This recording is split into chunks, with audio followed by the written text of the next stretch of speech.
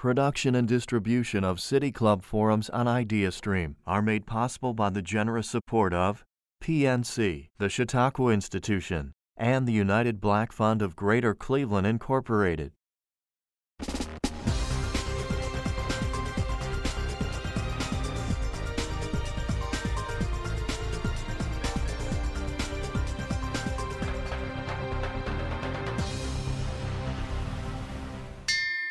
Hello and welcome to the City Club of Cleveland. I'm Dan Moulthrop. It is a pleasure to have you with us today. Here at the City Club, we are devoted to conversations of consequence that help democracy thrive, and that's what we're about today. It's September 25th. This is a virtual City Club forum live from the studios of 90.3 WCPN IdeaStream, our public media partner. We're very grateful for their support. When COVID hit and shut down everyone's plans back in March, one of the first programs we had to reschedule was with Margaret O'Mara. She's a historian at the University of Washington, and she looks at the intersection of politics and the tech industry. Her unique analysis was on full display in her book, The Code, Silicon Valley and the Remaking of America. That book only came out last year, and the tensions between the tech world and the political world have grown more problematic and more challenging since. Those developments have occurred against a backdrop of the COVID pandemic, which has increased our collective reliance on tech companies, from Alphabet to Zoom.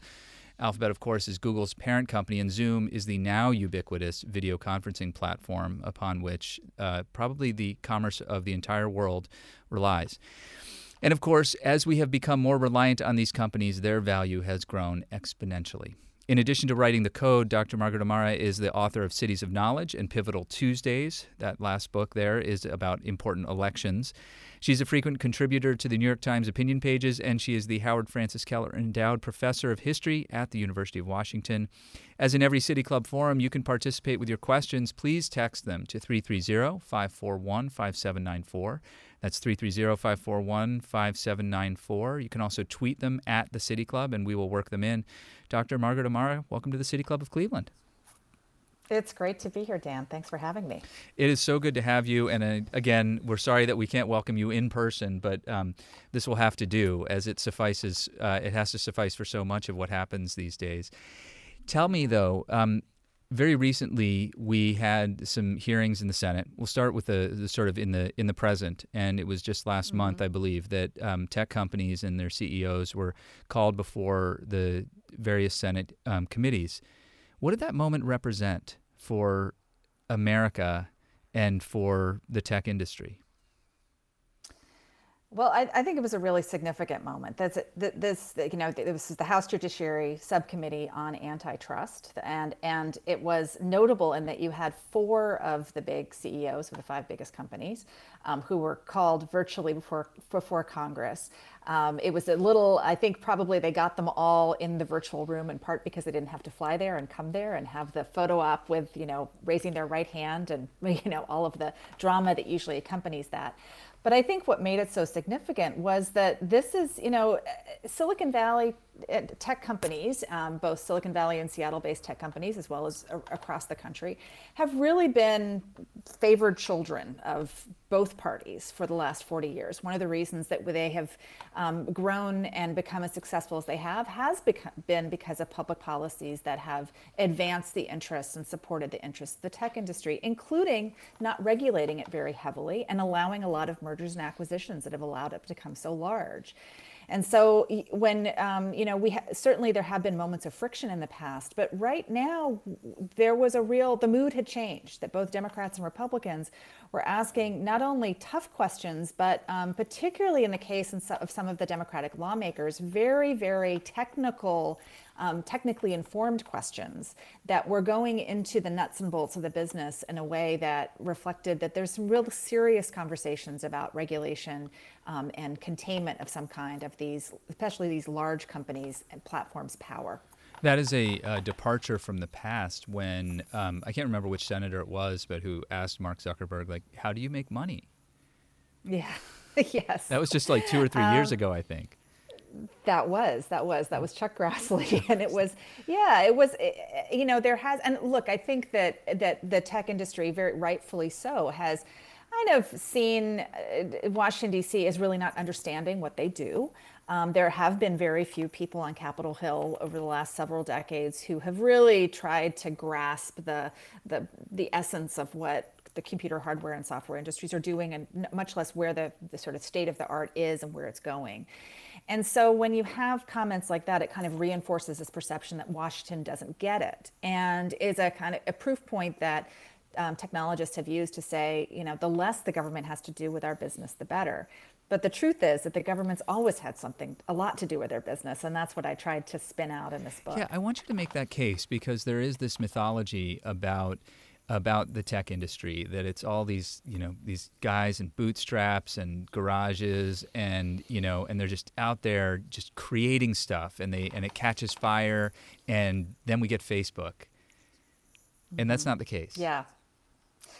It's not the case. It's a both and story, right? So there's the story that, the kind of the myth of the catch fire myth, the guys in garages story of Silicon Valley, which is, yes, that's not false. You had a lot of guys in garages.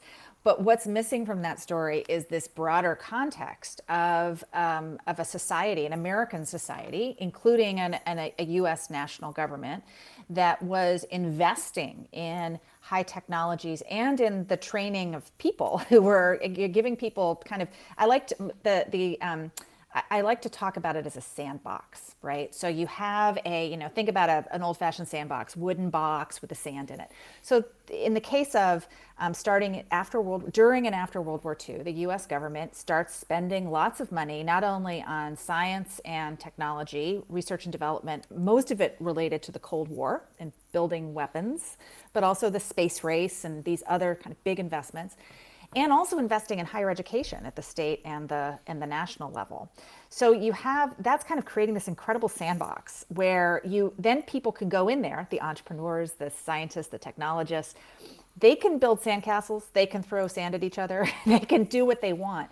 And I think that's the kind of the very uniquely American story, that you have this foundation of public investment that starts off in the 50s and 60s as investment in particularly electronics, and in the case of Silicon Valley, small electronics, kind of boosting that industry, and higher education. That creates this foundation on which this incredible entrepreneurial economy can grow. Mm-hmm. Or to use a tech term, it's not so much a foundation as it is a platform.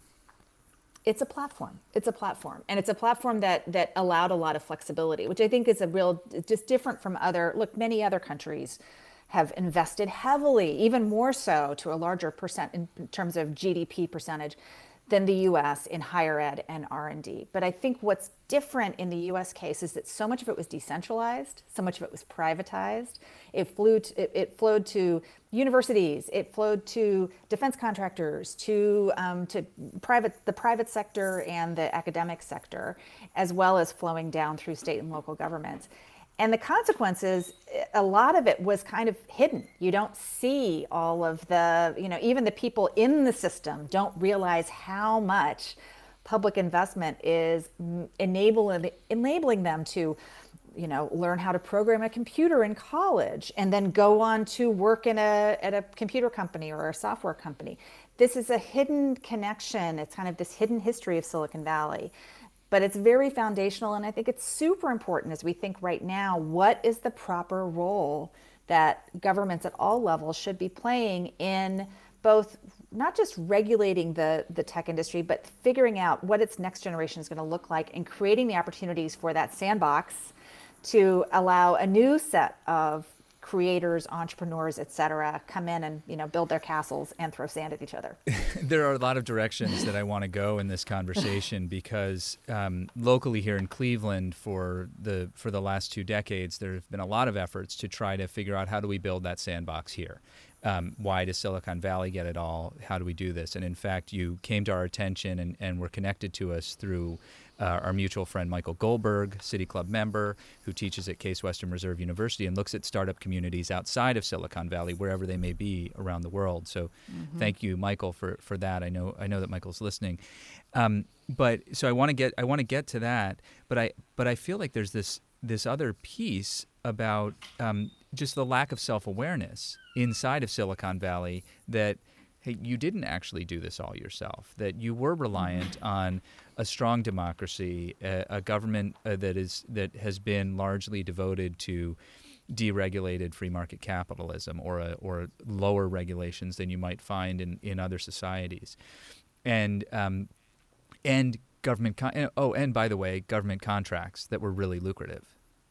Mm-hmm. Yeah, and I like to talk about it, and it's not just R&D. It's not just the things that we think about when we think about funding science or funding STEM, or that what happens particularly in the 25 years after World War II.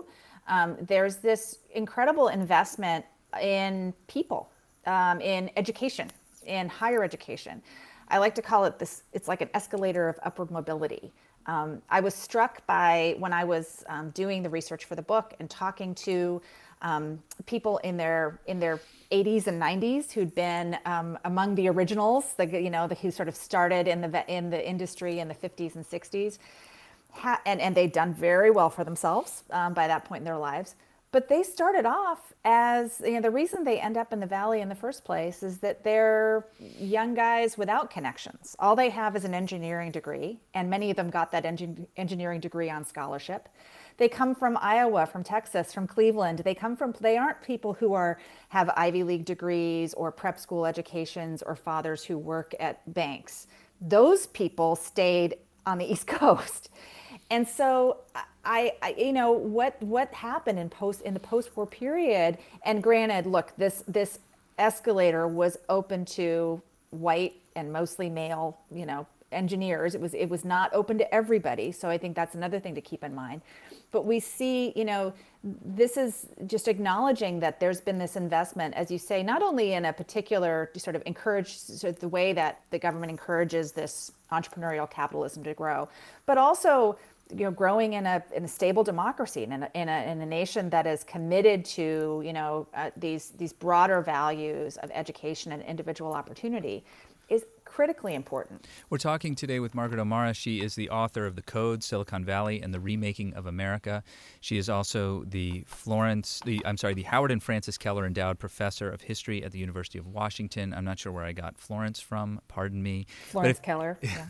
But if you have questions for her, please text them to 330-541-5794, or you can tweet them at the City Club. We'll work them into the second half of the program.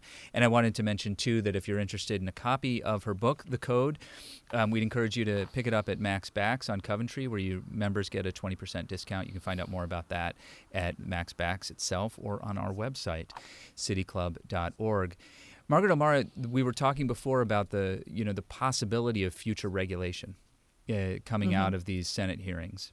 What do you think is going to happen? That's hard to say. I think a lot's going to depend on what plays out in this autumn's election and kind of where Washington finds itself in 2021.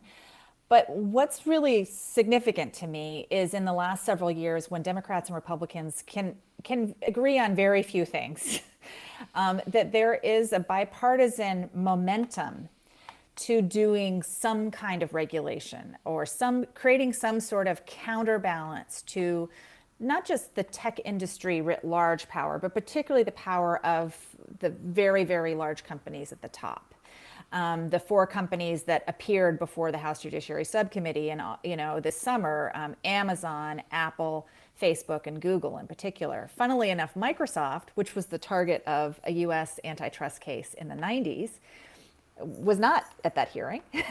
And part of it is a reflection of the business that Microsoft is in. And I think it's also a reflection of the fact that Microsoft learned some pretty powerful lessons from being being in the DOJ's sights 20 plus years ago, which is that you can't ignore Washington policymakers.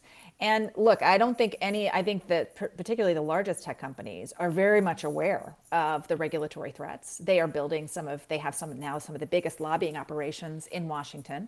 They are very, very engaged, and they are, you have the CEOs like Mark Zuckerberg on the record saying, yeah, we need to be regulated, but the regulation, they would like to help set the terms of the regulation. So we're going to I think we're entering into a really interesting period where the question is not what if regulation is going to happen, but what is that going to look like and on whose terms?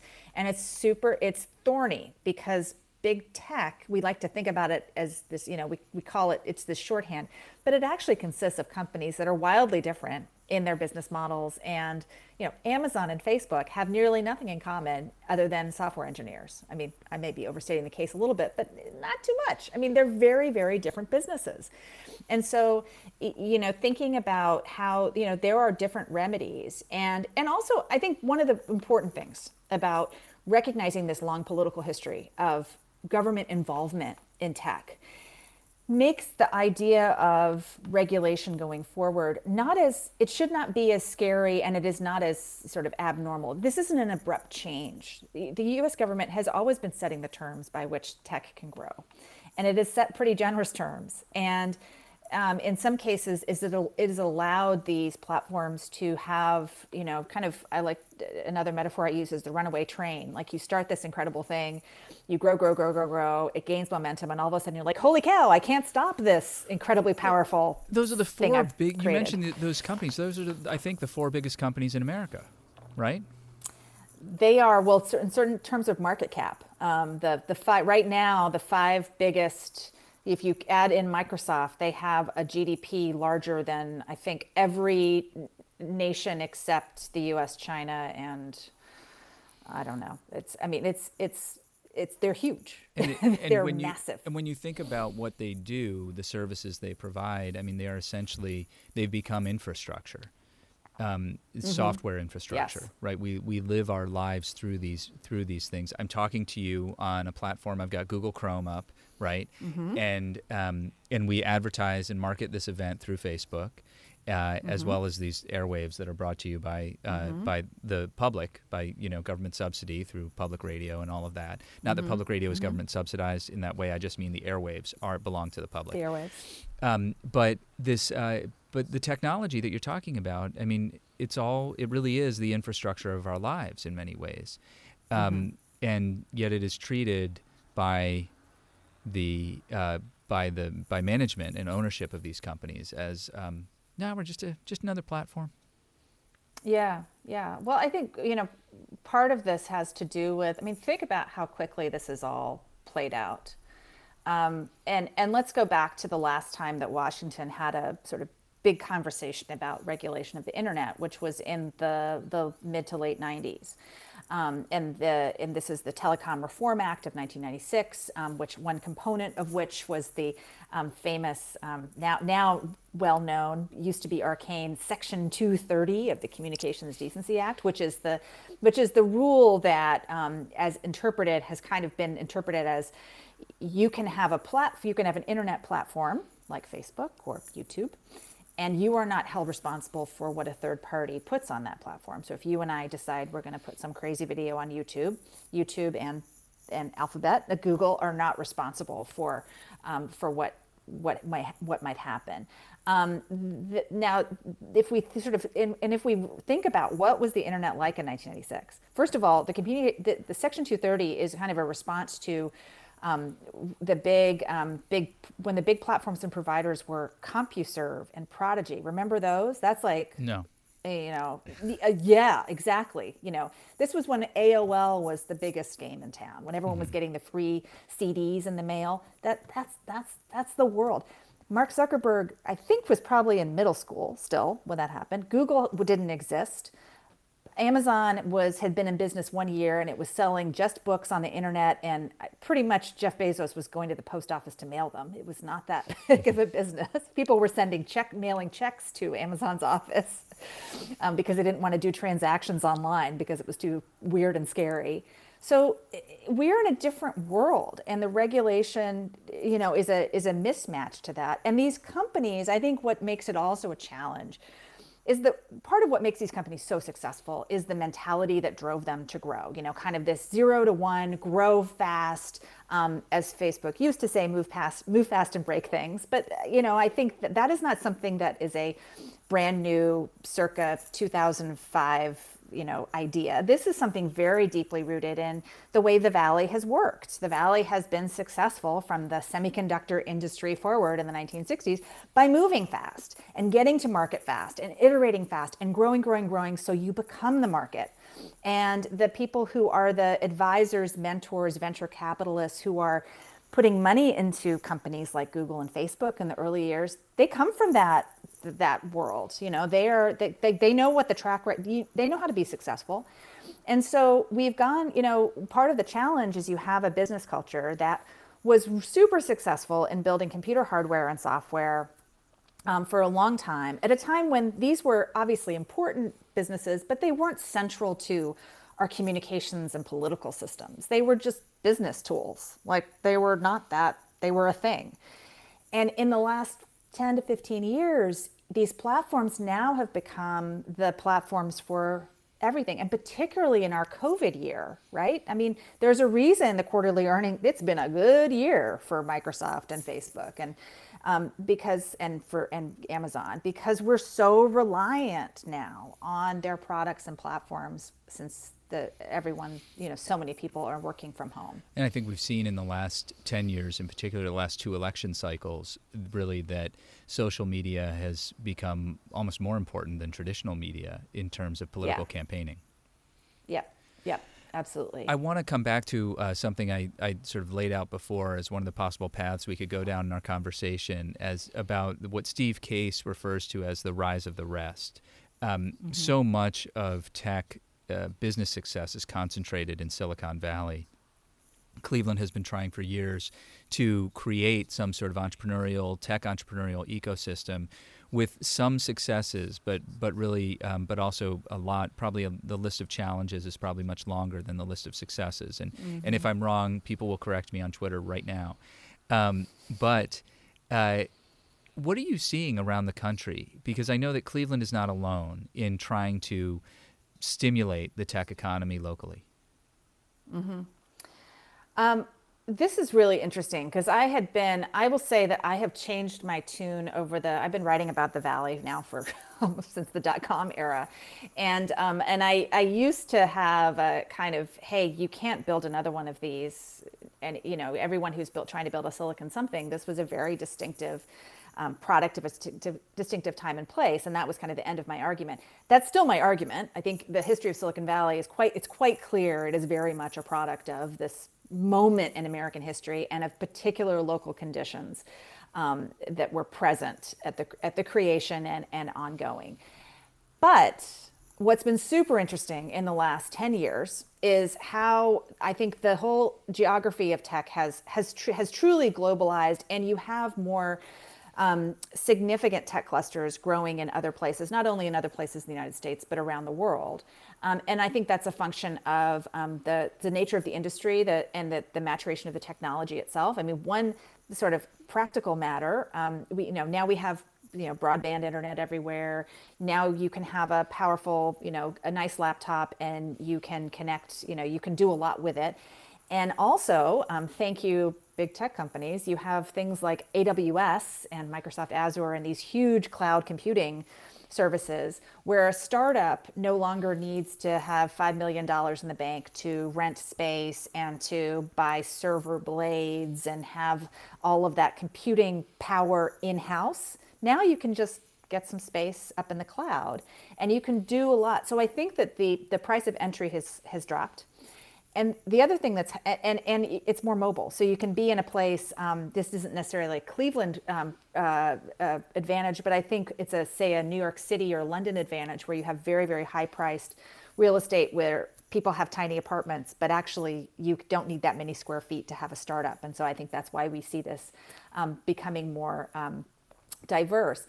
But what's really, I think the other thing that's playing in here that does point towards a further dispersion into other metro areas is two things. One is the already present pre-20 existence of just overcrowding and overstuffing in the places where tech has grown, particularly the Bay Area, also to some degree Seattle, which has become considerably more expensive to live and to operate in than it was, a generation ago.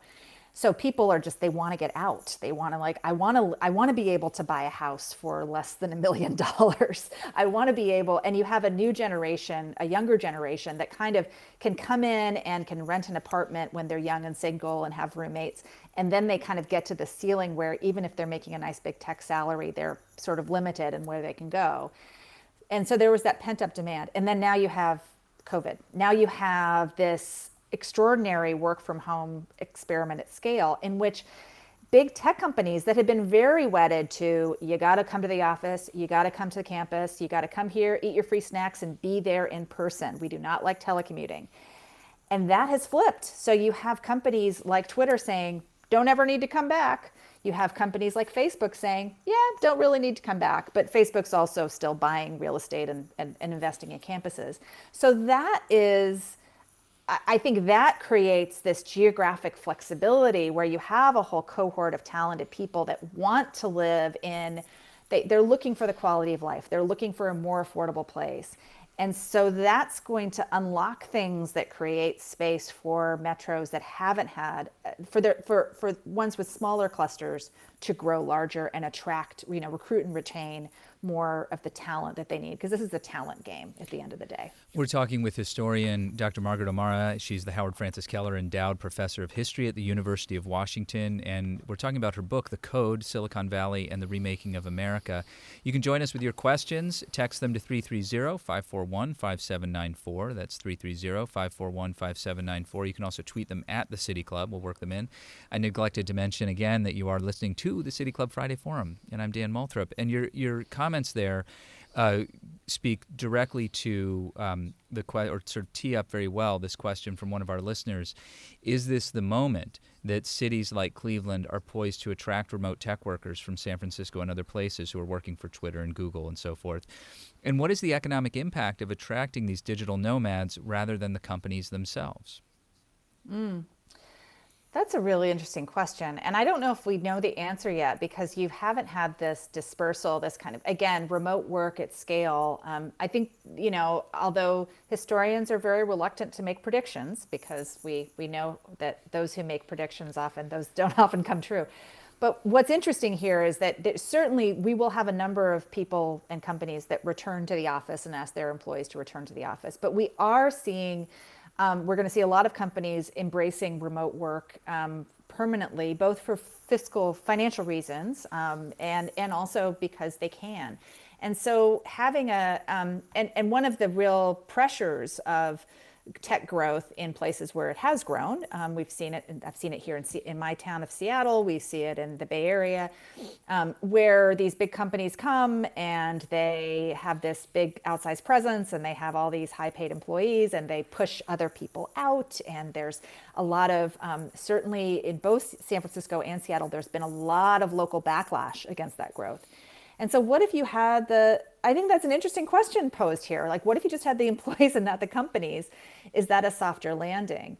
I think the other thing that that thinking about expanding the geography, we need to keep in mind, and I think here's an opportunity for a place like Cleveland, is Silicon Valley is not a really great city. It doesn't work well as a city, right? Transportation networks, public transit, if anyone here listening or watching has been out to the Bay Area and ridden the Caltrain system and been like, wait, it only goes to the airport, but doesn't really. And then you have to take another train to the airport, then you have another train to Berkeley. Doesn't work. And you have the cost of housing. You have a lot of things that have not when you have a string of small suburban towns that become a giant economic area, they don't work very well. So here's the places with mature infrastructure have an opportunity to really play that up.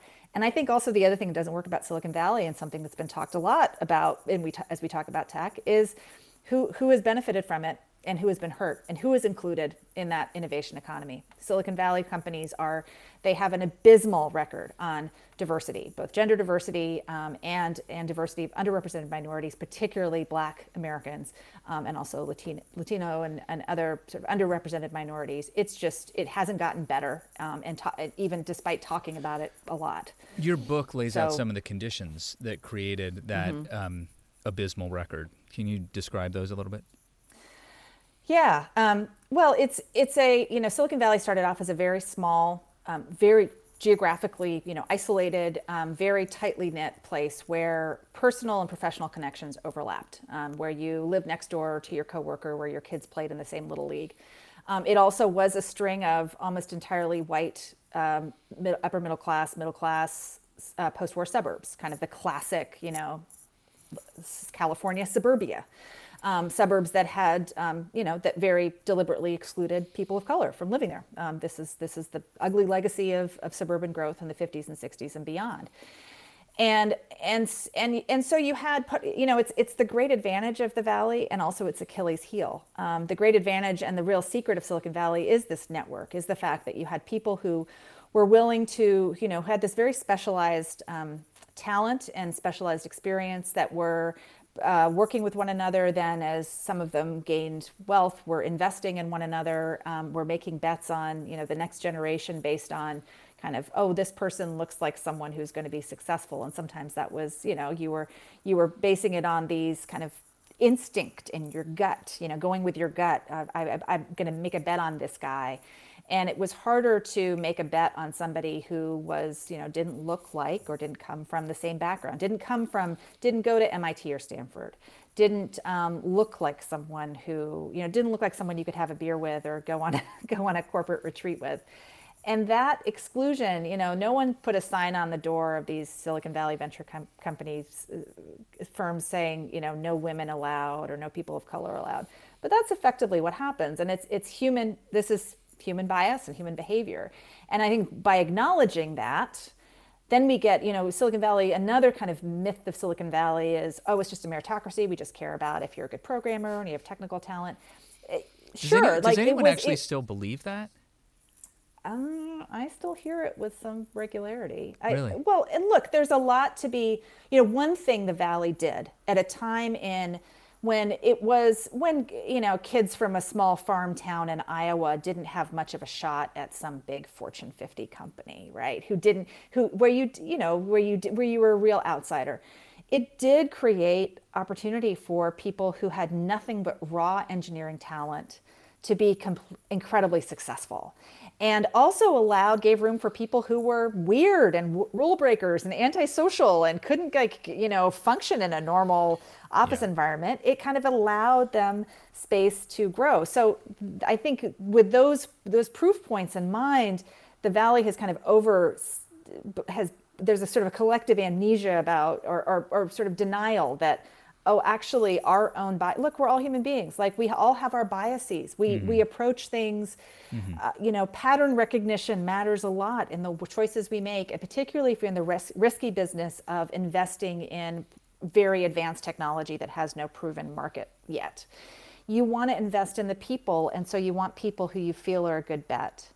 And that, I think those things, I think this is a really important thing to kind of grasp when we're thinking about how we diversify going forward, recognizing all of these structural and historical things that caused the lack of diversity. It's not just, oh, we need more to attract more, people of color to engineering programs, or, oh, we need more women VCs. Those are definitely parts of the answer, for sure. But you actually need to recognize that there's systemic exclusion, and then also recognize, okay, you can't get away with just, okay, we're going to try and do better, which I think has been the attitude of many people with power and tech, is like, okay, we get you, we're going to work on that, rather than saying, no, you really, really need to change what you're doing. And it's in your there's a market advantage to having a diverse team in the room, saying, hey, what if we built a product for this market? There are whole markets in the world that the U.S. companies have not been able to tap, and when they have been disruptive in the wrong way. And having that broader understanding and sensitivity is not just for building technology for everyone in the United States, but around the world, because these are global companies. Margaret O'Mara is the author of The Code, Silicon Valley and the Remaking of America. It is a work of history. recent history, modern political and economic history. You can join our conversation with a text to 330-541-5794. Just text your question to 330-541-5794. Or if you're on Twitter, one of those giant tech companies, then tweet your question at the City Club, and we'll work it into the program. Another question for you, Margaret. Do you believe that actively encouraging and protecting potentially competitive startups could be an effective method of addressing market dominance of the Big Four? That's a great question. And it's one that the immediate answer from the Big Four and from many quarters in tech is, we don't pick winners. We let winners emerge. And then we buy them and shut them down. And then we buy them and shut them down. I think that I think it's less a matter of identifying particular companies, because it is difficult to pick winners. It's very fast moving. I mean, this is another real challenge with any sort of tech regulation, is that the tech moves on, right? So you can't really sort of to address the technology of 2020. By the time that regulation gets enacted, it's going to be 2024, and the technology is going to be several generations on. I think it's I like to think about it less than particular companies or technologies, and thinking about investment in people, and thinking about the longer pipeline.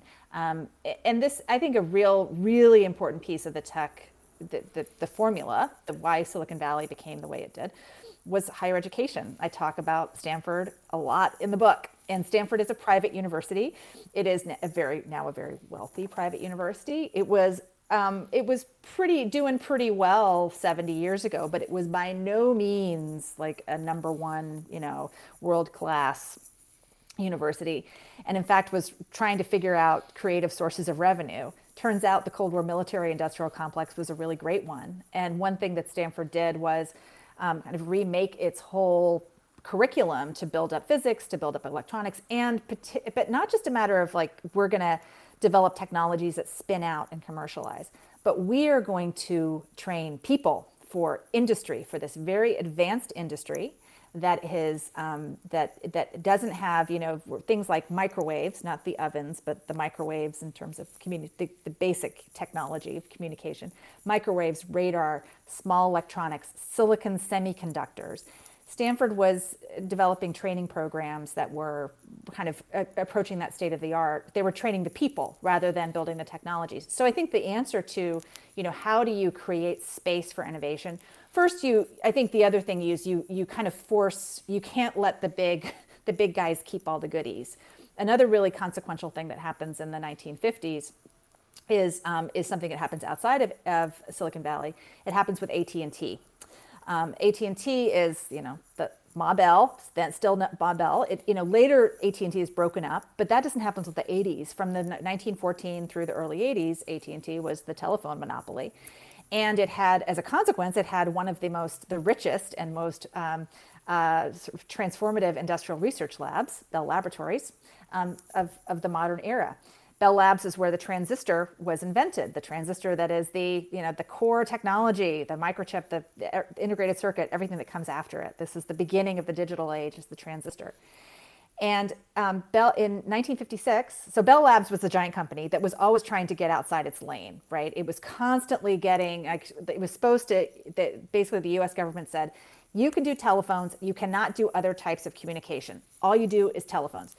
And AT&T, being a big, for-profit company, good capitalists, they were like, but what about computers? What about this? So they kept on trying to get into, especially after the transistor was invented, they were like, holy mackerel. And so after a sort of late 40s, early 50s foray and trying to kind of sneak into the growing computer market, the Department of Justice said, nope, you can't do that. And as a consequence, we're going to put you under this consent decree that requires you to license the transistor for free and to license subsequent related technologies for cheap.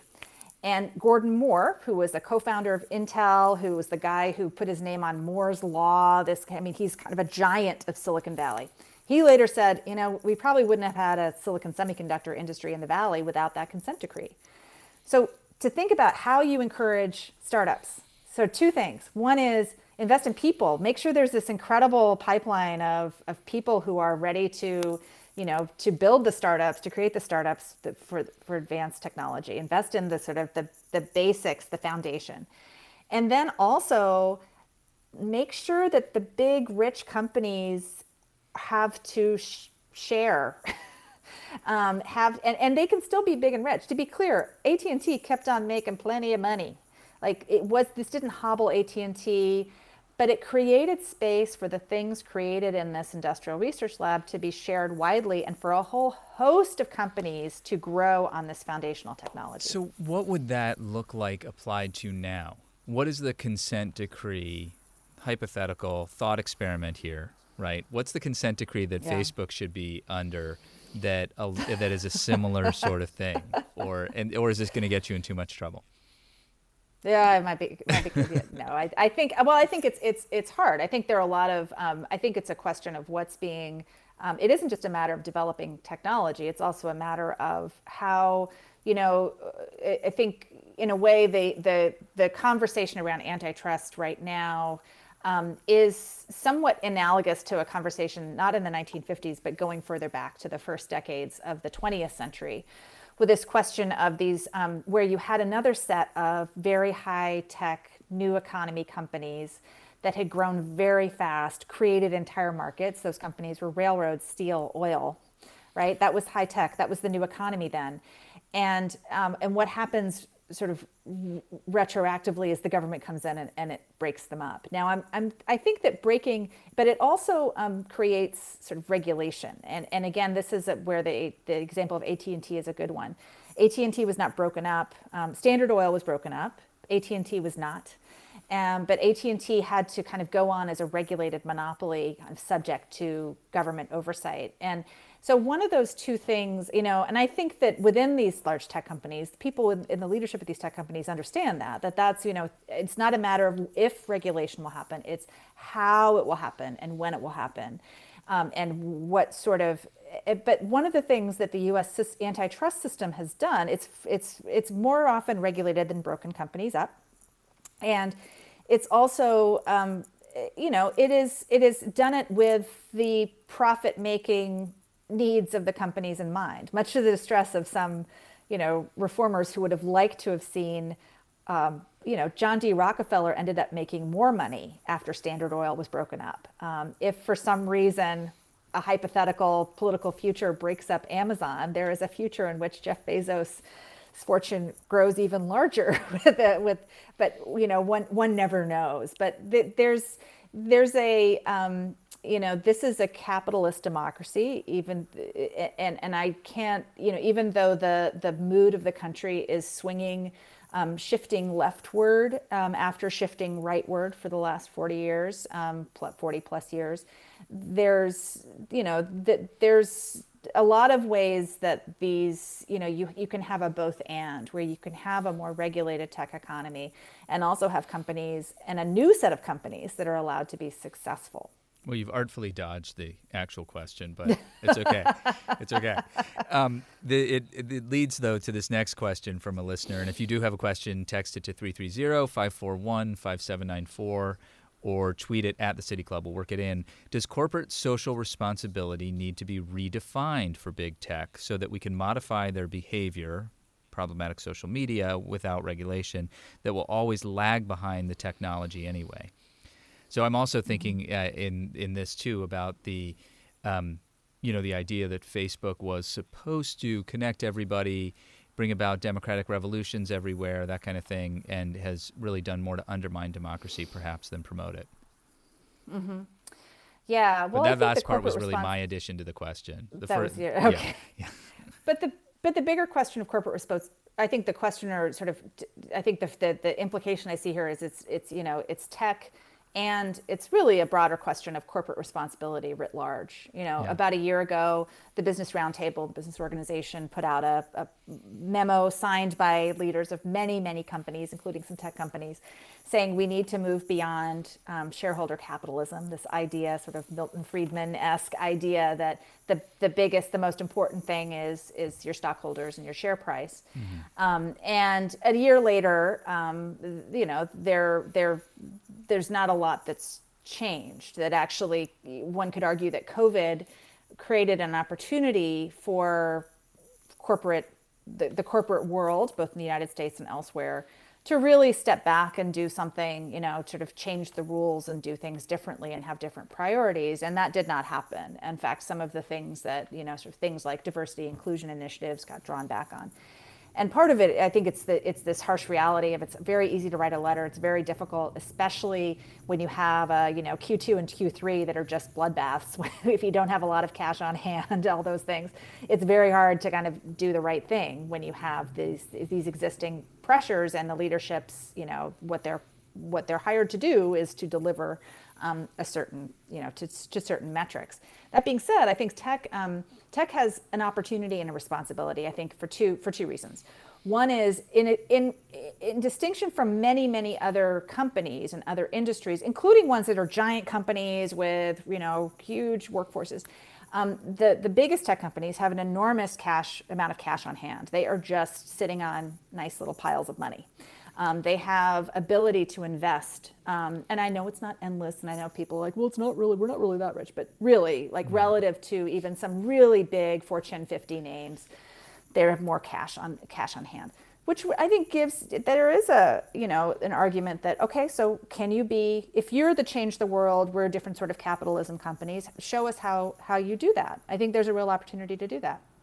And I think the other thing is the role that they are playing in shaping our public discourse, and something that is just cannot be denied, and something where the things that make their products so successful also have these side effects, and that is a real it's a real bind, and it's not just the companies we know of, it's also other there are other big Silicon Valley companies that are contributing to this. I was just yesterday speaking with an investment manager who works on creating a socially responsible investment pool, and he told me Facebook's not in it. Several years ago, I think 5 years ago, Facebook would have been in it, right? Because they're not, an oil and gas producer or something like that. But today, because of the ways in which the platform has been used to disrupt democracy, it's not in it. It's not a socially responsible investment. It's certainly a profitable investment, though, which I guess is that's the point. Here's another question for you. What about the role of government and donors to step in where there are funding gaps in communities such as Cleveland, where there are nonprofits such as Jumpstart that have been created, which I'm assuming that you have at least passing familiarity with? It seems these organizations and programs are not needed in, quote, healthy ecosystems like Silicon Valley. Do we have too many nonprofits in cities like Cleveland trying to fill the gaps?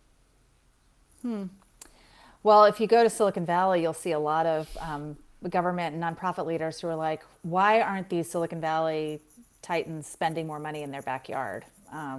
Because there are real needs here. And so I think if we see fewer, there are plenty of organizations in Silicon Valley, but there are fewer than in some other places. And if you see fewer investments in sort of big local philanthropic investments in the Valley, it's partially because you have wealth that's decided that they want to, address problems in sub-Saharan Africa rather than, San Mateo.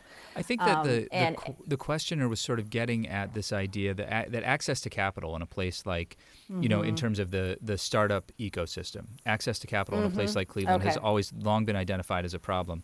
We have a lot of nonprofit organizations and philanthropic organizations and philanthropic donors that invest heavily in health and human services and things of that sort.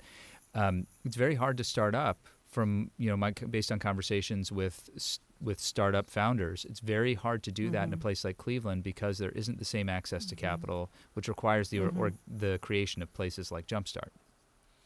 Yeah. Okay. I think the access to capital question is really interesting because what happens historically is the investors follow the companies. Right. So in the very beginning of Silicon Valley, you didn't have a venture community. The venture community actually was mostly East Coast based. You had significant venture capitalists in places like Cleveland. Before there was there were a few VC firms, but the real, where the initial money comes from in the Valley is, people who are the money managers for the Whitneys and Rockefellers, and people who are in Chicago, and people who are in Ohio, and people who are in New York. And so the venture the venture world kind of grows in along Sand Hill Road, which is sort of the traditional sort of center of Silicon Valley venture. These are firms founded mostly by people who are first or second generation companies that have exits, and they go on to start their own firms, and they're using other LPs' money. They're using some of their own money, but it's mostly other people's money, and they're using their operational expertise to build on. So I think part of the answer is time. That capital, some people are like, oh, we need more VC. Like pretty much every region that isn't the Bay Area is like, we need more VC firms. And my answer is no, you have the companies, and then the more capital will come. That being said, the seed capital is the very, very early stage. And right now the investment landscape is not just VCs, traditional VCs. It's also, angels, it's accelerators, it's all these sort of different forms of investment. And I think that super early seed stage and maybe A round is useful to have locally, particularly if you're trying to bring in people who don't fit the mold, who don't kind of present on, the traditional model of this is someone who's going to, when we think of technology entrepreneur, that's that person. And then I think there's another core competency that a place like Cleveland can build on and get an edge over Silicon Valley, which is still way too myopic when it comes to who they think is a good bet. Way too myopic. And so where you see minority entrepreneurs and female entrepreneurs finding money, it's outside the Valley. They're finding it in other places. Well, when you say way too myopic, I also think often occasionally misguided. And I think of the Juicero example or the Theranos example, as those are two of my favorites when it comes to cautionary tales in venture capital investing. Here's another question for you. Based on the history of how Silicon Valley developed, where do you think the next center of economic innovation and economic energy will happen? And in what sector, if not tech? A great question. I don't know, but I know it will happen. A century ago, Detroit was the most innovative city in the world, right? It was the high-tech capital of America. Detroit still has a heck of a lot going on, but Detroit was, when people think, oh, what's the most innovative place in the world? They might not say Detroit. Silicon Valley one day will be Detroit. Just as, Manchester once was the innovation capital of the world in the 19th century and then, moved on, and Renaissance Florence, et cetera, et cetera. It will move on. Where that's going to be, I don't know, but I think that it will be something that is, the tech will be more broadly defined. We're kind of moving beyond computer. First, it was computer hardware was the most important thing. Then software was sort of recognized as the most important thing. And now we have whole new realms of, artificial intelligence, of, quantum computing, of the sort of next generation computing. But also, I think it's a matter of what's not just the technology and the product, but what sort of ecosystem do we want to be our model for aspirational capitalism, for lack of a better phrase. Silicon Valley, putting Silicon Valley as the model for this is what every company should be, this is what an entrepreneur should aspire to be. We're realizing now the faults of that. There's obviously been extraordinary things that have been created. Look, I have a supercomputer on my wrist. This is unbelievable what the American tech sector has been able to produce over the last 7 decades. It is mind-blowing. But there also have been, no technological advancement comes without costs. As we, going back to Detroit, the internal combustion engine, no one thought it was going to have all the effects that it did when it was first being developed 120 years ago. And so what's the next thing? I think, think about what the next grand challenges are. If the grand challenge of 1950 was competing with the Soviets on science and technology, building electronically driven weaponry that was going to enable America to, compete in the digital and electronic and the nuclear age. That was one grand challenge. Now we have grand challenges of global pandemics, of climate change, primarily. I mean, that's what I'd like to see. That's what I'd like to see all this intellectual energy being invested in, because these are the next grand challenges that not just the U.S., but the globe is going to have to reckon with. But often those grand challenges, the focus on those challenges have been incentivized by government spending. Correct. And it is not, going back to philanthropy writ large, even though these companies and their leaders have a lot of money, to say that, okay, Jeff Bezos, fix it, that is part of the answer. Bill Gates and Jeff Bezos alone cannot do this, and we need government involved. Well, and I think the vaccine development that we've been seeing taking place over the last 4 months is a really good example. Margaret O'Mara, our time is up. You've been amazing. Your book is called The Code, Silicon Valley and the Remaking of America. And thank you for telling us some stories today and helping us understand this world we live in. Hey, it was great being with you. Thanks so much. Next time in Cleveland, please. Thank you as well for joining us for our Friday Forum with Margaret O'Mara. She's the Howard and Francis Keller Endowed Professor of History at the University of Washington.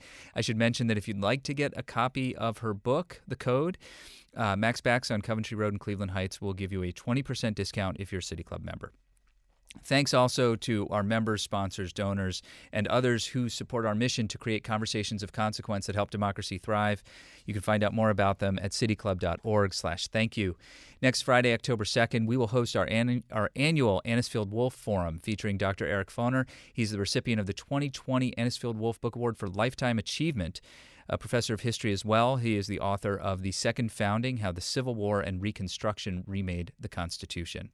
A couple of quick notes as well. We are launching next week a project called 5 Days for Democracy. It's a collaboration with Cuyahoga County's 9 library systems in which we invite you to spend just a little bit of time each day for 5 days thinking about what democracy means to you and why it's important. You can check it out and sign up at cityclub.org/5 days. Also, last week, we launched a new video series called Democracy Unchained. Our second episode about unprecedented challenges that we face features conversations with former George W. Bush speechwriter Peter Wehner and Francis Moore LePay and many others. You can check it out at democracyunchained.io. That's it for us. Have a great weekend. Thank you for joining the Friday Forum. For information on upcoming speakers or for podcasts of the City Club, go to cityclub.org.